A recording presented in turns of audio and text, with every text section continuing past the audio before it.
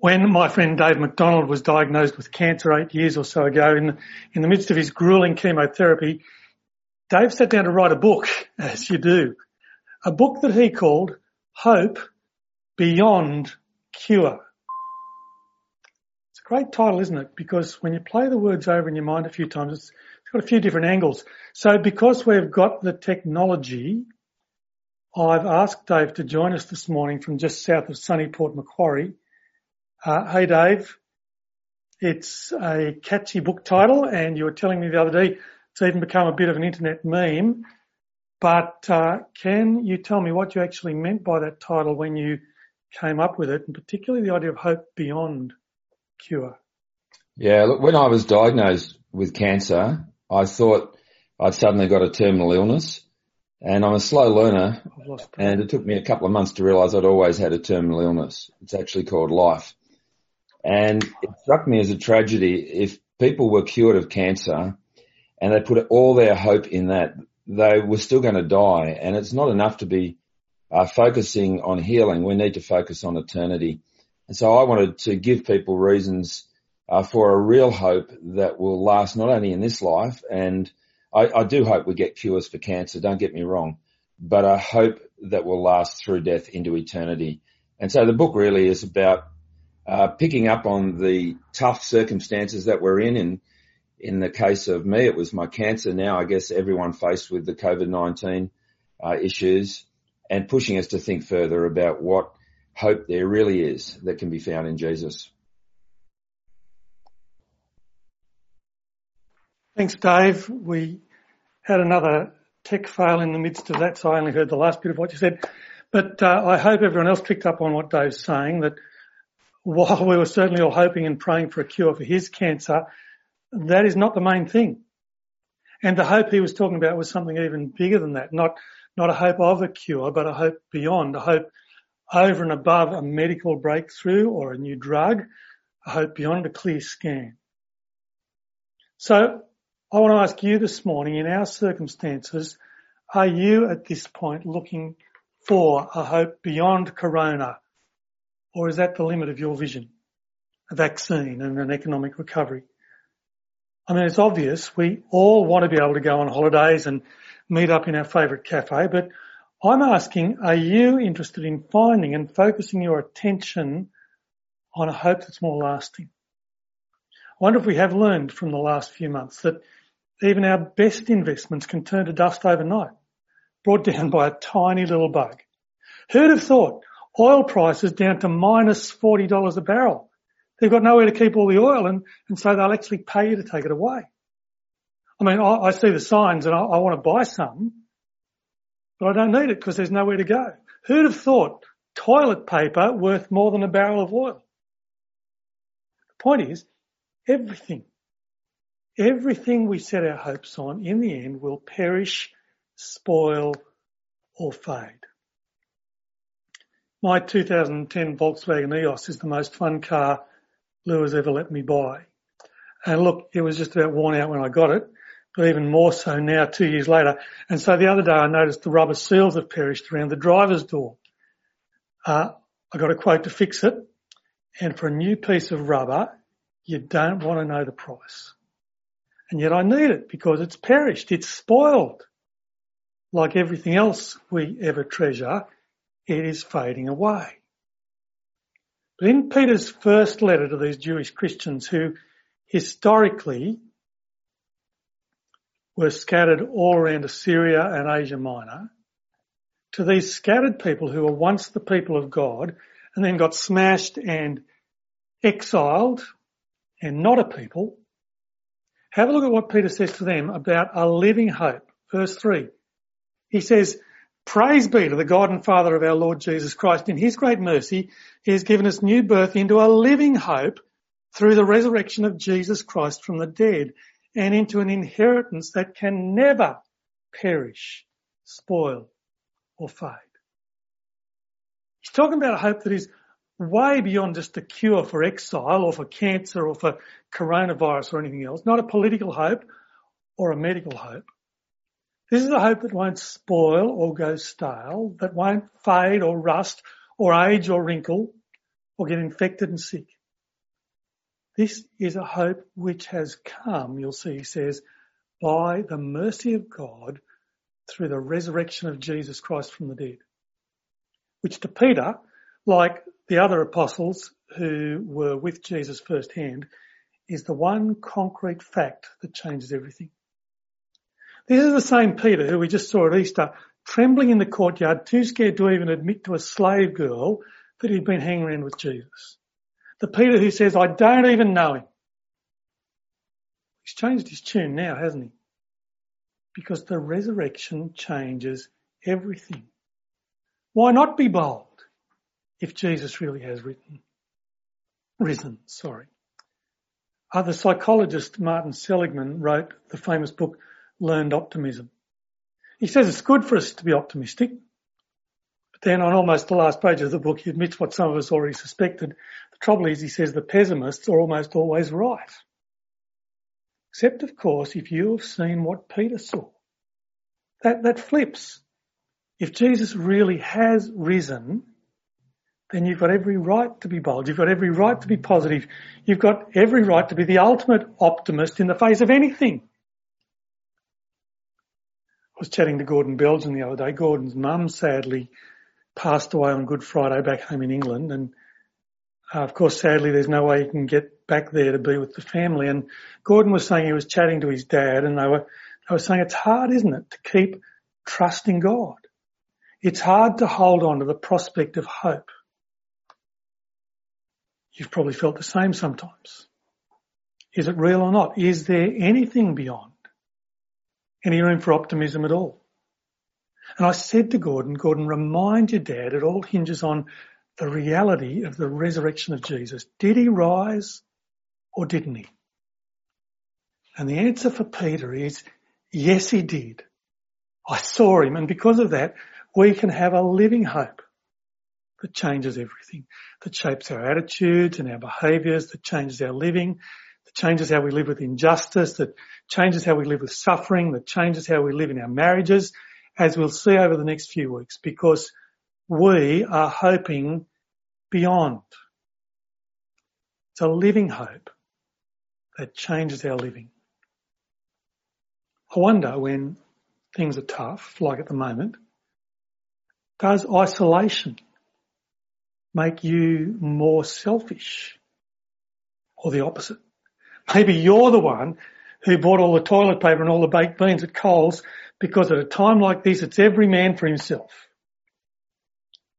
So it's interesting, in previous epidemics through the last 2,000 years, through the plagues, Christians were the ones who actually cared, who were selfless in the face of personal danger. It was notable. We were the ones who gave without taking at huge cost. And it's because we were the ones who believed in the resurrection of Jesus. And that gives us a living hope that lies beyond cure in the here and now. And we have a living Lord and Master who shapes our lives and our daily attitudes. I want to just take a minute with you to look at the source of that hope. Just picking up highlights from a few key verses in the passage. It's hope, first of all, from verses 1 and 2 that come from being chosen by God the Father through the sanctifying work of the Spirit for obedience to Jesus Christ and to be sprinkled by his blood. Now, there are always people around who say the New Testament never talks specifically about that doctrine we call the doctrine of the Trinity, which is true in the sense that the New Testament never uses the term, and it's just the term they came up with after trying to figure it out for 200 or 300 years. But verses like those are just loaded, aren't they, with the idea that God the Father, God the Son, and God the Holy Spirit are all involved in this new birth to a living hope that we've already seen in verse 3. The Father who initiates, the Spirit who remolds desires and reshapes us into the people of God, and Jesus Christ whose death works the same way as the Old Testament sacrifice did. Sins laid symbolically on the head of the Lamb. The Lamb dies for that sin, and the blood of the Lamb sprinkled on the altar of the temple. Sins forgiven. Jesus is the better version of that. which means, among other things, my hope is not because of my own efforts. It's not, I hope I've been good enough. It's a hope that is sourced and grounded in God's choice to forgive me and to renovate me by His Spirit for a life of obedience to Jesus Christ as Lord, who was raised from the dead. And so we have a living faith, a life lived as a consequence of our hope, not a hope as a consequence of our life. And this unspoiling inheritance we're looking forward to, unlike the inheritance my kids might have been looking forward to, this is an inheritance shielded, guaranteed in verse 5 by God's power. Just keep trusting and He will keep shielding until the day finally comes. Verses 4 and 5, take a look.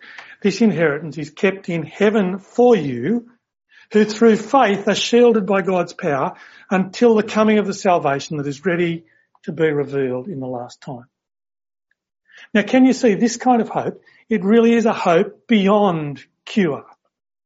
It's way bigger than a fix for COVID or your job security.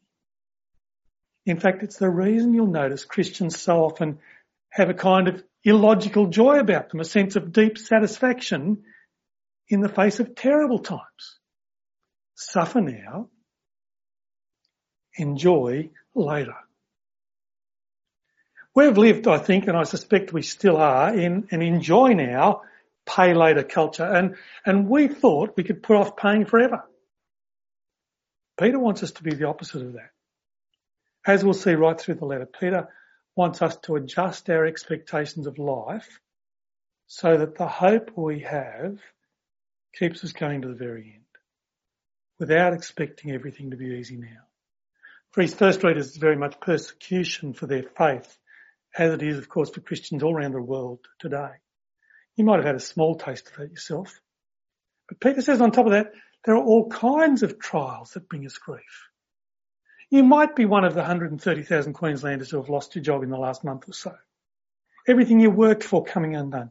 You might be subject to all kinds of worries or sadness through this time, not able to be there for the arrival of a grandchild, not able to celebrate a family wedding that you've looked forward to for so long, or like Gordon losing his mum in England, or Christina losing her dad in America, not able to be there when it counts, not able to go ahead with our new church building. So many things changed, delayed, inconvenienced. Peter says for us, no matter what the disappointment now, the best is up ahead. And so he says, in all this you greatly rejoice, though now for a little while you may have had to suffer grief in all kinds of trials. These have come so the proven genuineness of your faith, of greater worth than gold, which perishes, even though refined by fire, may result in praise, glory and honour when Jesus Christ is revealed. Though you have not seen him, you love him, and even though you do not see him now, you believe in him and are filled with an inexpressible and glorious joy, for you are receiving the end result of your faith, the salvation of your souls. And so, friends, be assured, it's worth it. In this case, in verse 7, I'm pretty sure he's saying it's you who'll get the praise and glory and honour when Jesus comes. Well done. You kept trusting to the end. Which is why, while your faith might be getting knocked around and tested, it's worth standing firm. Which is why you will still meet many Christians who have an inexpressible and glorious joy, even when they're knocked around by circumstances. Because faith like that, you see, it is worth over $2,680 a kilo, which is the going price of gold. And that maybe means in these hard times, you're richer than you've ever been. And the model for that is Jesus. Faith that keeps you going through suffering now to glory later. That's what the prophets foresaw, though not as clearly as they would have liked. But all along verse 11, the Spirit was pointing to the suffering of the Messiah and the glory that would follow. Because that's how it goes. Sufferings now, glory later. sustained by our hope, which is a hope beyond cure, a hope beyond our griefs and all kinds of trials, a concrete hope that has the end result of the salvation of our souls in a way that can never spoil or perish or fade, even when our gold does. I want to ask you this morning, how are you going with that? Friends, that is the hope that we're called to. That's the source of our joy. All because of the risen Lord Jesus. If that's where your hope is, good on you. Keep it there. But if you're a Christian already and you're struggling with that, why not chat to another Christian friend? Chances are at a time like this, they're struggling too. And the very best thing we can be doing is to be struggling together instead of pretending we're swimming while we're drowning. And finally, if none of this stuff makes any sense to you and that sort of hope just sounds like crazy wishful thinking, if you're struggling to join all the dots, let me invite you again to sign up and zoom in for our Christianity Explored course with Dan. What better way to spend a few Thursday nights in lockdown? We'd love you to join us.